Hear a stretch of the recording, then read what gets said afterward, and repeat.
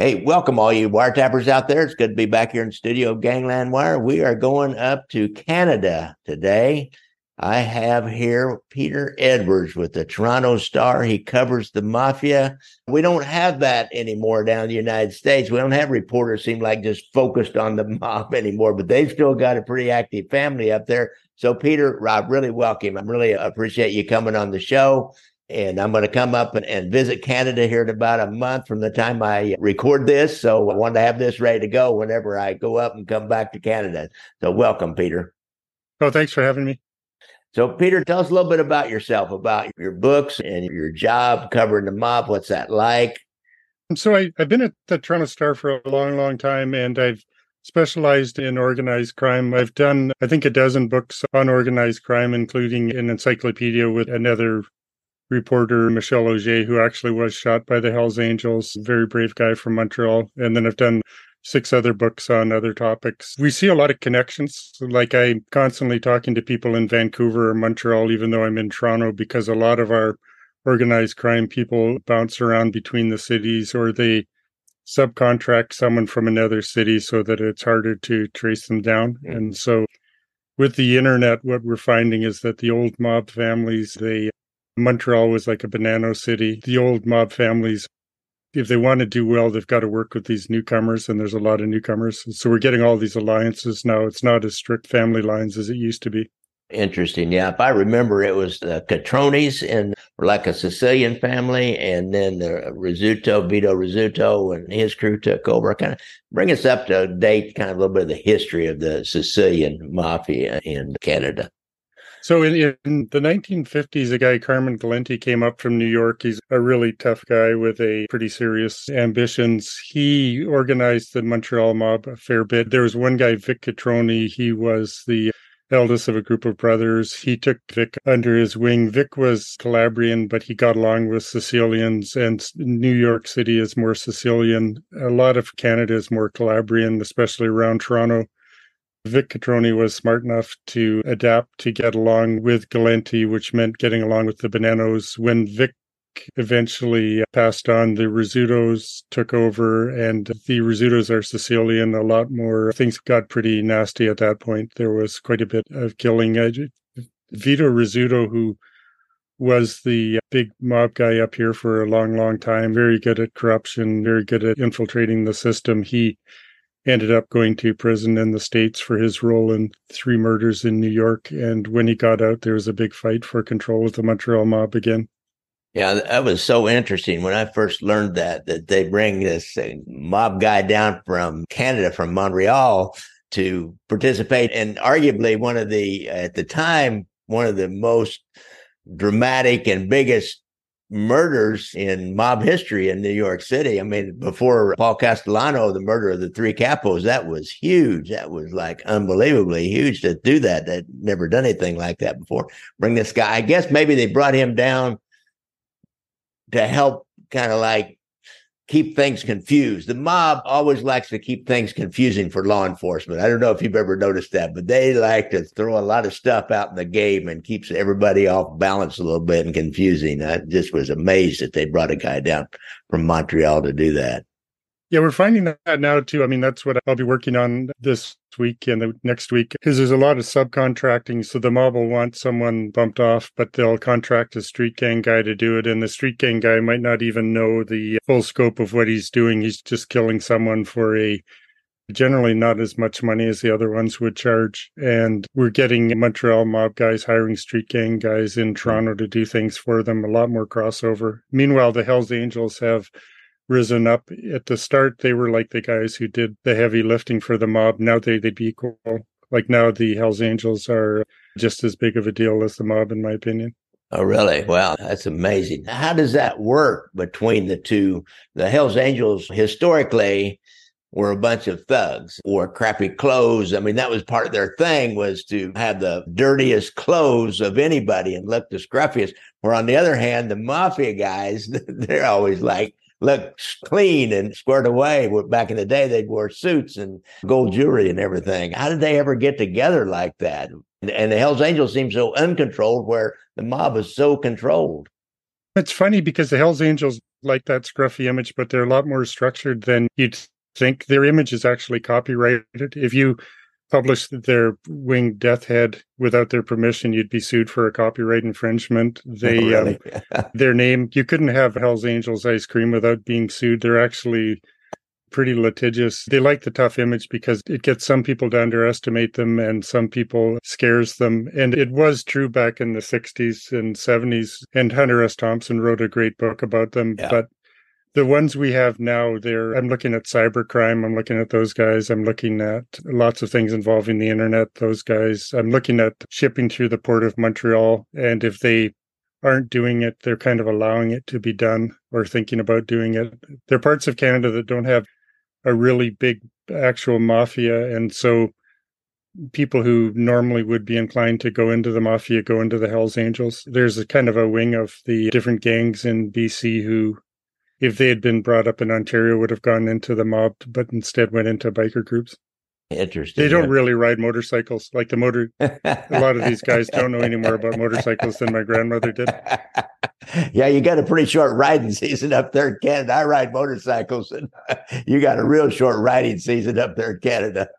Oh, yeah, it's like a symbol. It's funny, though, they like the idea of looking undisciplined, but if you look at their vests, you can tell a huge amount about them. They've got to have different patches in different places. It's very militaristic. The Hells Angels actually came out of returning servicemen after World War II, and their rivals, the Banditos, came out of the Vietnam War. So there's an undercurrent that's very, very militaristic about them, and they'll look you in the face when they say something. The Quebec Hells Angels are, for Canada, the most fearsome ones. I had a Ontario Hells Angel once. I was talking to him, and he said, if it's just me and you, we can talk. If it's me and you and guys from Ontario, watch your mouth. If it's me and you and guys from Quebec, don't look at me. And because Quebec has that image, you really don't want them mad at you.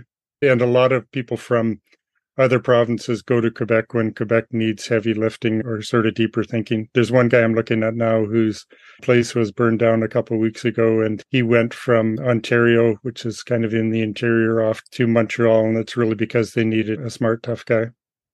So primarily what I've seen over the years in past is they're big into strip clubs and girls, but they've gone off into all kinds of white collar crime. It sounds to me like they still do the strip clubs. They still kind of like the people that supply the girls and run all that in the strip clubs. Yeah, but then that's something you can get caught on too. Like the guy I was just talking about, he had a strip club, but he actually lost his liquor license, which is the only thing they made stick against him. He was charged with gambling. Gambling is a really big one. Like right now, there's a fight between the mob in Ontario and the mob in Quebec, and the Hells Angels are right in the thick of it, and that's over gambling. Gambling is the big thing. You're going to make a lot more money off gambling than some girl dancing around a pole.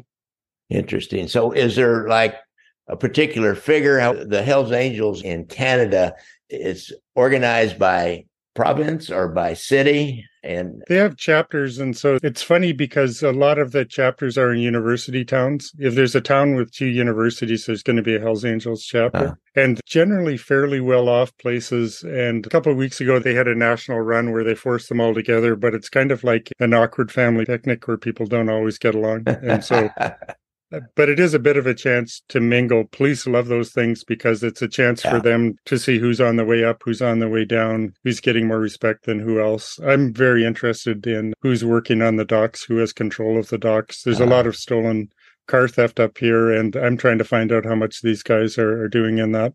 Interesting.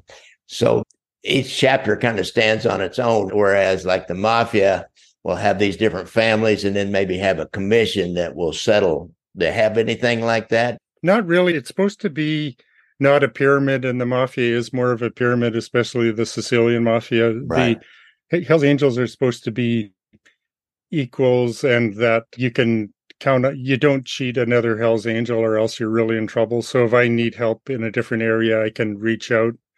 And if they don't help me, they at least have to be respectful. It means you've passed certain clearance, like you're probably more reliable than someone else, but you don't have to work with people. You just need 6 members to set up a chapter. And then there's a lot of support club people, like people who want to get into the club, who do a lot of the heavy lifting and the dirty jobs. So they're the ones who get arrested generally. Interesting. Like a lot like the mob. Mob has associates, they have prospects. So there's a lot of similarities in there.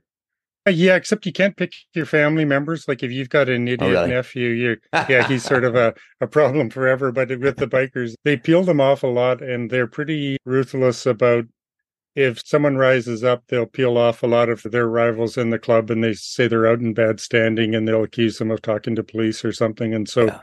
a couple of years ago, the young ones were ascending and they booted out a lot of the old ones who didn't like the internet. Like the Uh, old ones were kind of looking down their noses and thinking they're spoiled little kids and they thought these guys are dinosaurs. And so they just booted them out. That's interesting. That like happens in companies. I know I saw it happen on the police department here in Kansas City. All of a sudden we have new breed takes over most of the management positions and they start cracking on some of the older guys who had these ways about them and they even started calling themselves dinosaurs and they started Yeah. retiring off pretty quick. Yeah. And you can just make life difficult for somebody. And there's some stuff you just Yeah. can't prove. Like, how do you prove you're not talking to police? Yeah, really. You can create a cloud around someone and then they're effectively gone. And then they get annoyed about this isn't worth paying the dues for. And, I'm not paying money to hang around with people I don't like. But it's funny when they moved into Ontario, they sort of incorporated a lot of the existing clubs. And then once they incorporated them, they got rid of a lot of the members and brought in new guys into those spots.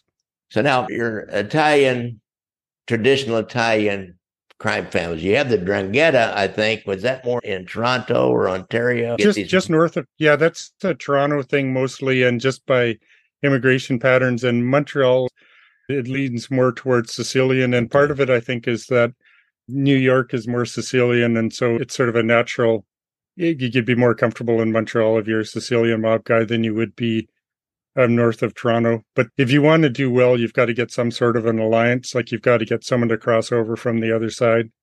And we're getting a lot more of that now where people aren't as strict about which side they're on. I see. Interesting. And so you go back to the French connection. That was Sicilian. That was, I think, Lucchese family. And was Glante part of that, the French connection, when they brought the heroin in from Canada? I always wondered about the Canadian end of that, the Montreal end of that French connection heroin.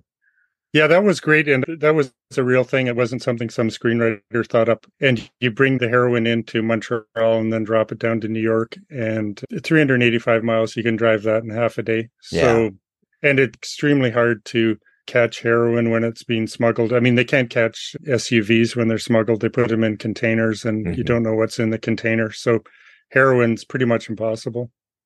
What's the border like? Is there a lot of back roads and ways to get across the border and avoid checkpoints, or do they just do it like out of Mexico, just have compartments and send a bunch of them through at one time and then most of them will get through? You can do both. And then they started sharing loads. And so you get these alliances where instead of you putting all your hopes on one load, you'll go in with 4 other groups and you'll have a fifth of each load. And then with fentanyl, if you do get caught, you just juice it up with fentanyl and it's more dangerous, but the buyers will buy it. And so between the internet and that sort of thing, it's forcing more alliances. It's also extremely confusing for police because it used to be geography. Certain people were certain areas and now they might live there, but with the internet, everybody's connected. I'm talking to one bad guy now, like I'll talk to him later today, and he had 5 different phones working and different phones for different people. And with encrypted messaging, it's pretty hard to keep up on a guy like that. And then with cars, they would pick up a car halfway across the country and then you just don't know that these guys are coming in. You're getting a lot of hits, though, that they're not as efficient as they used to be. A long time ago, I talked to a guy who killed 5 people for Frank Catroni, who was part of the group before the Rizzutos. And there's a very definite way he was supposed to do it. He was supposed to hit him in the body, then get him behind the ear. And now it's people racing by in a car, spraying out the window and missing half the time. More like the modern street gang drive-by shooting mode of murder. Yeah, and it's more dangerous for you and me because chances of bystanders go way up. The old way, unless you were standing beside the guy, you didn't have that much to worry about. Yeah, that was always the Mafia way. First thing, you try to isolate the person, get their best friend to set them in some place that nobody else was around and do it that way. So they've come a long ways from the good old days of the way to assassinate a rival. But now they'll get someone to put a GPS in their vehicle and they'll see where they go. And so I'll find out that you go to McDonald's at 4 p.m. on Thursdays and I'll be waiting there. So the GPS changes a lot. Yeah, they just had one of those mob guy going through a McDonald's. Is that the one you're referring to? No, I was actually, there's a lot of Starbucks. Like a lot of these guys have the higher end. I like McDonald's coffee, but if you're willing to spend $7 for a cup of coffee, Starbucks is good. Yeah. The modern day Italian mafia. Now, how is that? Is that still Drangheta and Sicilian mafia families, or Uh, is it still got the original structure it had back in the 70s and 80s? it does, but everybody who does what I do up here is trying to figure out how much it's blurred on the edges because a lot of the big attacks have been done by groups working for those guys, but not those guys. It used to be like Frank Catroni had one guy who'd do a lot of his hits. Now they're contracting out to 19-year-olds who don't even couldn't pronounce Ndrangheta, Yeah. but they're just told shoot the guy in the red Honda with this license plate. And with the internet, with encrypted messaging and groups working together, it makes it really, really hard for police. Even when you catch the guy who did the killing, you might not know why he did the killing. He just did it for $3,000 or so. He could give up one guy. Like I had a threatening call from a guy to another guy here in Kansas City, actually, or St. Louis. And he said, what are you going to do? You can send one guy to jail, me, and that's it. What are you going to do? And when you can only send one guy to jail and the buck stops right there, why they make it tough, that division of labor. It's really tough for police, and you have to have people who are good on the internet. Like the smart ones are out there on the internet, and there's a lot of money to be made where you don't have to kill people, and so you're not going to get that much of a penalty anyway. If I fill a container car full of stolen Cadillacs, if I get caught, I'm not going to get that much time, really. Yeah. And so why not? And so a lot of them are doing that sort of crime. Auto theft, the pandemic cut auto production and made it harder to get used cars. And so Yeah. parts weren't being built. And so you can sell these things for 2-3 times as much on the other side of the Atlantic. So it makes sense to steal cars now. If you're a smart criminal, you're less drugs, more cars. Interesting. Yeah. And the penalties aren't near what they are for drugs. Oh, So they're nothing really. you mentioned gambling. Now in Canada, as opposed to the United States, that's been the mother's milk for the mob ever since bootlegging ended. They went right into gambling, started out with carpet joints and illegal casinos and the race wire. Then they go into sports gambling. And of course, in Canada, big hockey country. And is the sports gambling about hockey and baseball or Canadian football, or is it about American football? How does that work? It's about pretty well anything. And it's Super Bowl would be the big, that would be the ultimate one. So I mean, I bet there was a lot of betting on women's soccer last week. Like it's sort of anything. Some of these guys, if you had two turtles, put them on a table, they'd bet on it. Like they just want to bet. And so I don't think it's as much the event as they want to gamble. And I know one guy who outside of Toronto he makes his living gambling and it's just on everything. Some people just like the rush of gambling, and you can bet on is the next car going to be green or red, and you'll get someone to take your bet. Does the Bob family, are they organized for sports gambling, just for maybe football or like in Kansas City? I'm just only can relate it to what my own experience here in Kansas City. They were really highly organized around football, all the way up to and including the Super Bowl and this international way to lay off bets if you got your books out of balance, so to speak, and you wanted to lay off some bets to another city so you could balance it up. Did they do traditionally that kind of a thing, the mafia? Yeah, and some of it's just your casino stuff, like the roulette wheels and that sort of thing. There was a huge police project in Toronto, and it fell apart because it was too huge. It's a tricky one for police because if you do these mega projects, then the other side can drag it out. And here, if it doesn't get to trial quick enough, then it all falls apart and the case is over. So you get a series of good lawyers who are good at delaying, and then it all falls apart. Yeah. And so it's tricky for police because it means you have to bail out on something or else parcel it off and make it a bunch of separate cases. And it's a bonanza for lawyers because you don't have to win the case. You just have to delay the case. Interesting. Well, a constant game of cat and mouse between organized crime and law enforcement. I know that. They're pretty slippery sometimes. Yeah, now with the internet and with pretty good privacy, there's something I want to check out, but I don't want to go on the internet and go into this chat room because I don't want these guys following me. But you can actually buy where different cars are, like addresses. So I want to steal Toyota Highlander. I can get here 6 places you might get one, and I'll pay a certain amount of money to get that. So people are Wow. selling. And what do you, if you're police, how do you Yeah. prosecute that? Yeah. Like the Yeah. guy's not going to get much for it.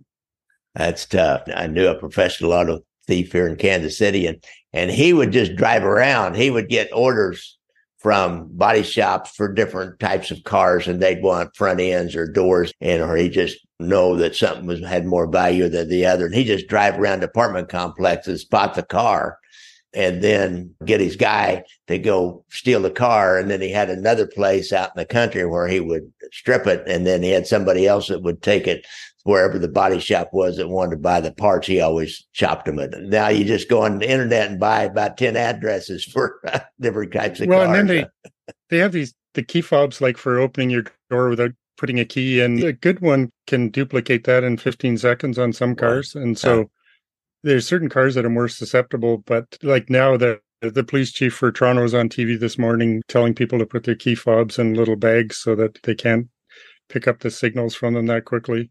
But it's kind of mind-bending. I mean, when you're buying a car, next time I buy a car, I'll be looking through my research about what got stolen more. For some reason, BMWs get stolen less than Range Rovers if you have a high-end car. Well, I'll have to do that too. I'm kind of getting in need of one. Maybe my last new car I ever buy, but I'm kind of in need of one. I'll have to think about that. It's really interesting about the internet stuff. And I've been hearing this. People are telling me in Kansas City, always said, these new young guys, he said, they live in these houses more expensive, and it doesn't like they don't do anything. And it's internet. It's internet. And I don't really know what other kind of internet things are they doing out there. They got ransomware. They getting people who work with them that have skills and can do ransomware and things like that. Or what kind of crimes are they committing?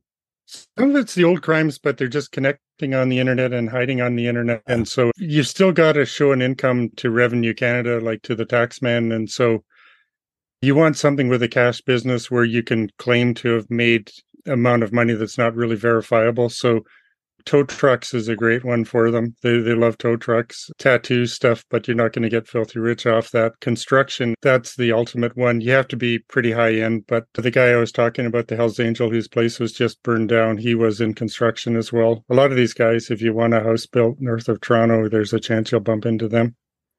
Yeah, it's not just a couple shady things here and there. Some of it's pretty mainstream business. There's some areas where if you have a bakery, good luck. Then they intimidate competition and just you don't really need to make a big profit because you're there to have enough to generate a phony income statement. So I mean, at my tow truck company, I can be great or I can be bad, but nobody knows how many trucks I towed or how many cars I towed, or a bakery, nobody knows how many donuts I sold.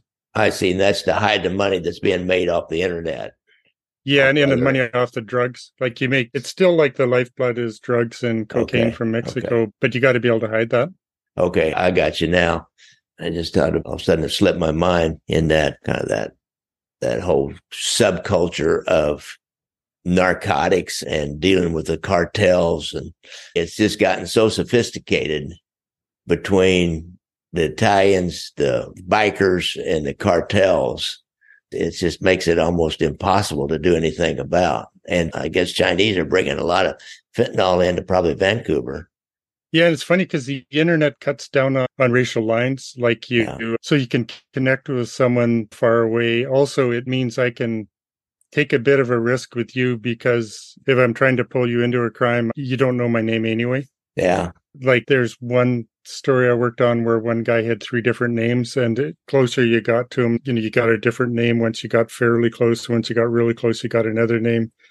And once he got in trouble, then there was another name again. And the guy I'm talking to later today who had the 5 different phones, different phones for different people and different levels of security. It's a really, really tricky one for police. And once we get more into artificial intelligence, good luck for police. Like, how do you even prove? If you pick up a voice on the phone, how do you prove it's that voice? Yeah, really. I was just looking up. Some lawyer's going to make a lot of money. Some lawyer's going to be buying a nice cottage out of that pretty soon. Yeah, and it's really hard for the law to keep up with technology. Is almost impossible. society is having a hard time keeping up with technology, and the laws is even slower moving than society in general. And to keep up with technology, it's always ahead of the law. That's for sure. Yeah, and it's amazing the market there is. Like, it's amazing how many people are buying this stuff. And like the Hells Angels in Canada are almost always in a university town because they know kids buy drugs. Yeah. And I mean, those are supposed to be the smart kids, but they're the ones buying the drugs. Young people are the ones buying drugs till they get older, and then they realize they're either going to go on and be an addict or they're going to straighten out and go on and be a successful person. Or else they get killed off by Or fentanyl get killed. along the way. Yeah, like, really. Yeah, the fentanyl changes things too, because it means if I was bringing in cocaine and I had lower grade cocaine and a lot of it got intercepted, I could fake it with fentanyl with some people, like just goose it up that way. So, yeah, it's a really, really tricky police one. It's like whack-a-mole or squeezing a balloon or something. Oh, yeah. It's interesting to watch, but I wouldn't want the job. Oh, I did that. I was a soldier in Ronald Reagan's war on drugs. It's impossible. I mean, during the crack, what we call the epidemic of crack cocaine in the 90s, it was crazy. It was just so much drugs coming in and so much money. And I mean, everybody was selling. Everybody could make a little extra income selling. And I don't know, it was just crazy back then. And the demand is, I'm amazed how high the demand is. I've never once had to write about someone who imported cocaine and couldn't sell it because no one wanted to buy it because everybody's too healthy. I never once had someone stuck with a warehouse full of cocaine. They can always dump the stuff. Yeah, that's a good one. That is a good one. I'm going to have to use that. Oh, yeah, you can have it. I mean, but you think, how many separate decisions does it take to use a ton of cocaine? Like, how many separate times does a person have to decide to stick that up their nose? That's quite a bit. Yeah, it is. I know. The mob's always traded off addiction, whether it be sex, gambling, alcohol, drugs, addictions, where it is. And you got this constant supply of steady customers. So it'll always be some kind of addiction that organized crime makes their money off of. Oh, yeah. If everybody just acted as healthy as they pretend to be, the mob would go out of business tomorrow.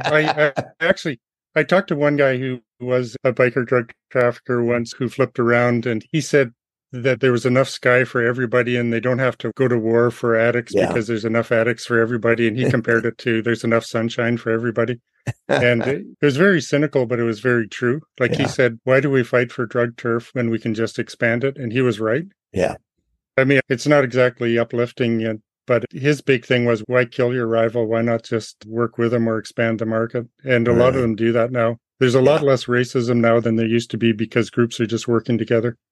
Interesting. Yeah, it's kind of the internet kind of cuts racism, but it makes better criminals too. Kind of a double-edged sword, I guess you would call that in a way. Kind of like the old Frank Costello, Lucky Luciano days. Hey, guys, let's just work together and make money here. You don't need to kill each other off. Well, and then for police, how can they possibly legislate morality? Like, how can the police chief legislate everybody's decision about their health? I mean, it's just not going to happen. Yeah, you can't. What about, I guess what we're talking about, Canadian organized crime? What about the Chinese, the Tongs, triad societies? That stuff's still around, but it's lower profile. And what there is doesn't need to be as splashy. A while ago, about 30 years ago, there was quite a bit when there were different groups coming in, and some of the older groups were fighting with some of the newcomers. Now it seems to have blended. And like the guy I'm talking to today, he was part of something called the United Nations, and that was a gang that took in every group. And so you could be from those groups or any other group. And if you were a moneymaker, then they wanted you because you gave them more ways of bringing things into the country and you gave them more markets. And so the smart one, the short answer is the smart ones work together or else are extremely airtight where people just can't get in. Does Canada have legalized casino gambling like we do, on Indian reservations or?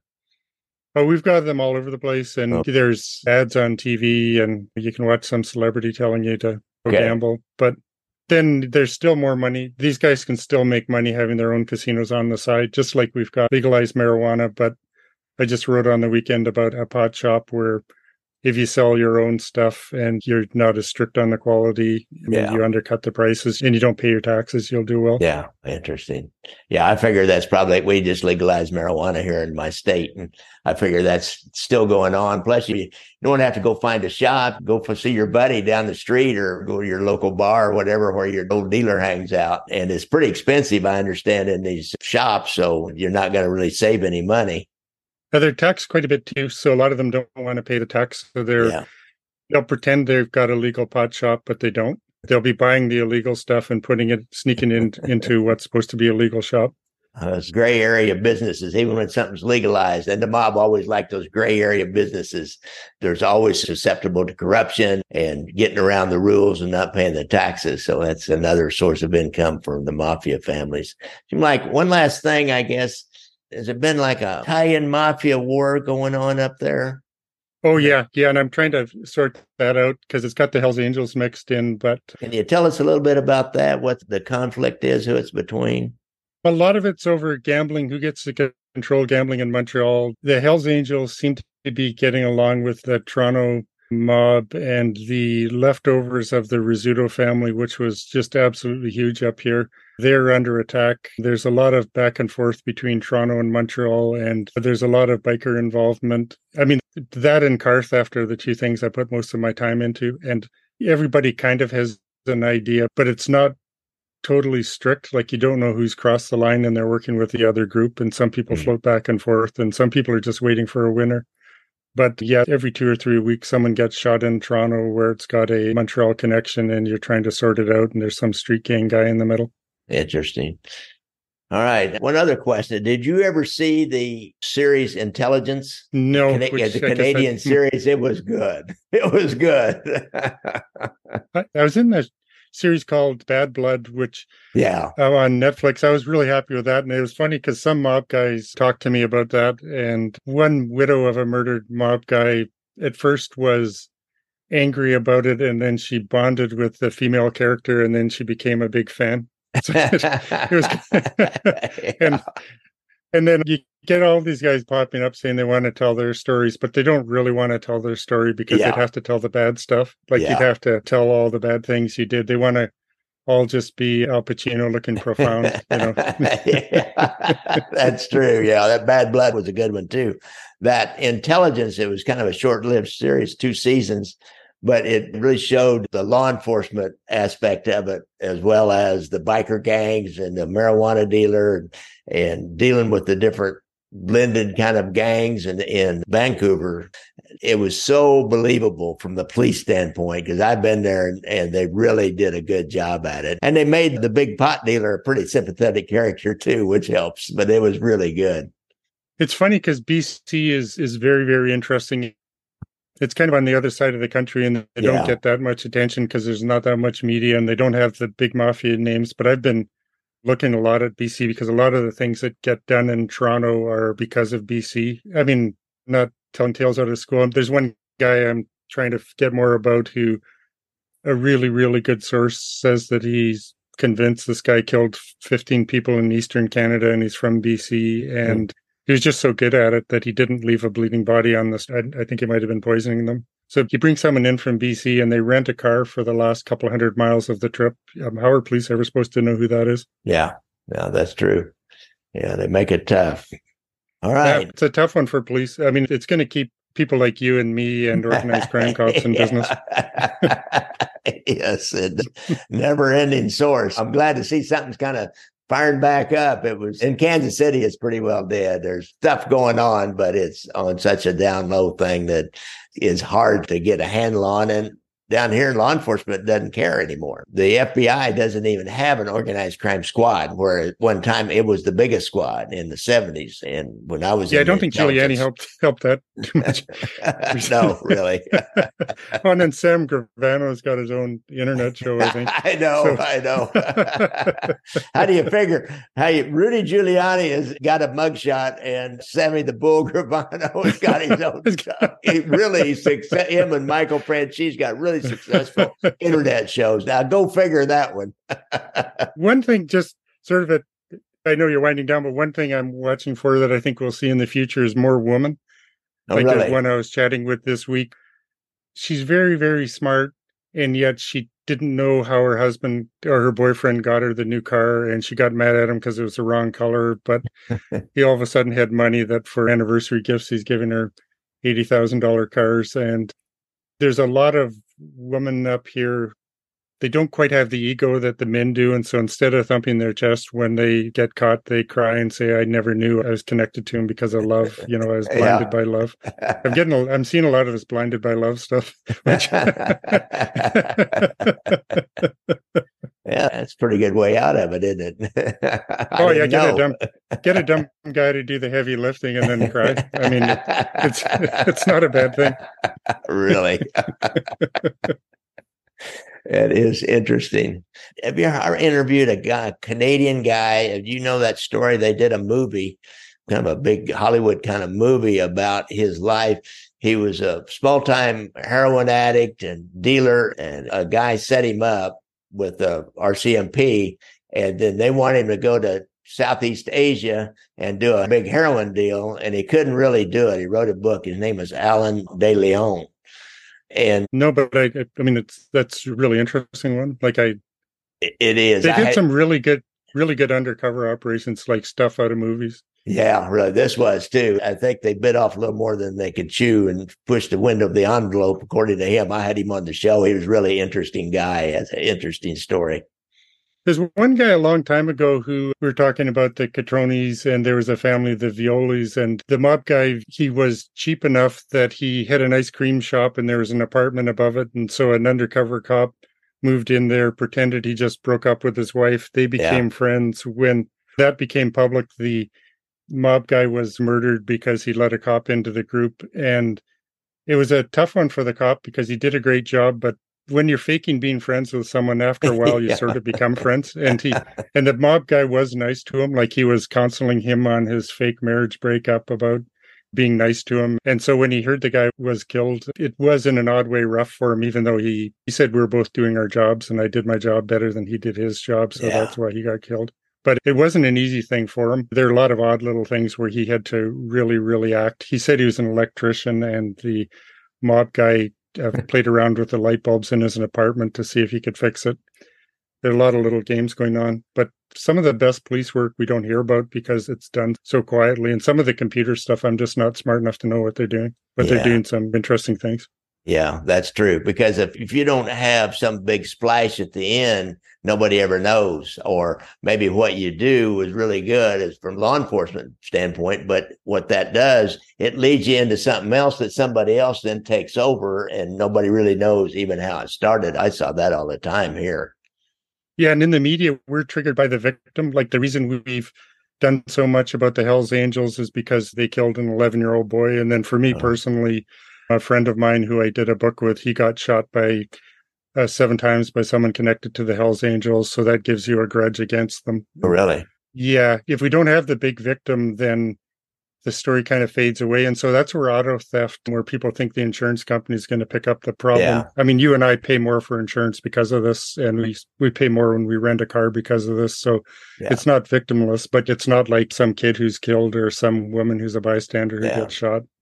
God, your friend that got killed by somebody connected to the Hells Angels, that you'd written a book about it. Was it directly connected to that somehow, or did he like get too close to somebody? And it was odd because he got shot 7 times, but they didn't kill him. And then he was going to retire, and then he was tough enough, Michel Auger, that he didn't want them to think that they made him retire, and so he stayed on the job longer. Like, they actually pushed him to work about 2 years longer. And then I remember talking to one Hells Angel in Ontario, and he was trying to be friendly. And I said, you guys shot a friend of mine. Why should I be friendly with you? And he said, no.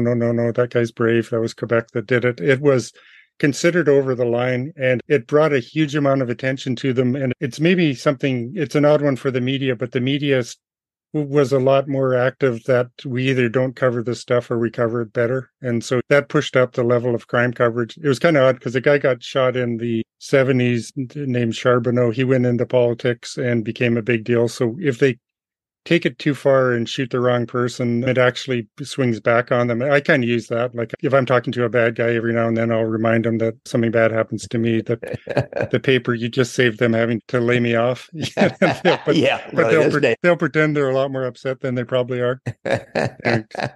Yeah, see, we always depended on that even today I depend on that. Somebody gets mad at you, and I have relatives get mad at me and send me emails or make nasty comments about what I'm talking about, one of their relatives, or their long dead relatives many times. But we always depended on that the heat that will come down as a result of any action against a cop or a newsman or something, the heat that will come down is not worth the trouble to do any harm to you. Even think about it. I know if I'm talking to a bad guy, I'll say I'm not worth 25 years, or I'm flattered if you think I'm worth 25 years. Really? Yeah. They've long forgot about the Investigative Reporters Association out of the Don Bowles killing down in Arizona. I don't know if you remember that. But that was it. Yeah. Up here, a lot of it's kind of odd too, because some of the bad guys don't really mind me doing what I'm doing, because you need a scorekeeper. Like you need someone to they don't know what's going on either. Like they sort of do, but it's almost like you're watching a parade through a little hole in the fence. You only see a bit of it. And so they kind of are curious too. I had once 2 guys in one mob family were furious at me, but their uncle liked me and he didn't like his nephews, but he'd never say it publicly. And so he kind of in an odd way looked out for me with, unofficially. And I remember there was a funeral where I said, I'm not going to go because those guys will be there. And he said, don't worry about it. They won't. And I know they won't. And don't worry. And it's sort of odd because people are a lot more complicated than we give them credit for. Yeah. Yeah, well, I've gotten to know a couple of guys, and one in particular I've become really good friends with that was basically an associate and did a bunch of time really, and came back out, straightened out his life, and we become friends. And he talks, and he still knows a lot of guys that are kind of really closer to life. And you realize how everybody have wives and families. And it's one thing that's always found interesting about organized crime is they have this whole other life. And then they go to work, which is this other life, this whole dichotomy that was just almost hard to believe sometimes. Yeah, and a lot of them want their kid to do something different. Yeah. Like the guy that I knew in this one family, he had a daughter instead of a son, and she did really well in university. He couldn't have been prouder, but he liked it that she was going in a different direction. Like he thought that his generation, it was a lot tougher than it is now, or a lot different. And so I mean, there used to be signs, no dogs or Italians allowed on the beach in Canada. And so he said it was a different world then than it is now, that there was a lot of discrimination after World War II that we don't really get now, or that Italian people don't get now. So he wasn't apologizing for what he did, but he didn't want the next generation to do it either. Yeah, interesting. Plus, if the only way to make money more is in drugs, and the sentences is so draconian that you lose somebody for a long time. Plus, it's dangerous. That drug world's dangerous, boy. Like you said, and doesn't need to be, like you say, but it's dangerous. Yeah, you just start a rumor about someone, and that's enough to kill them. And there's one murder I covered where 4 different groups chipped in on a drug shipment. Then when it gets really close to Toronto, they figure out that if it's only 3 groups, they're going to get a lot more money. So they just kill off one of them. Sounds like a TV show there. That's a TV series in the making right there. But it's sort of natural if all of a sudden you're going to get hundreds of thousands more by creating a rumor about some guy that you don't really like that much anyway. Yeah. Then it streamlines it. That's one less person to squeal on you, and it's more money for you.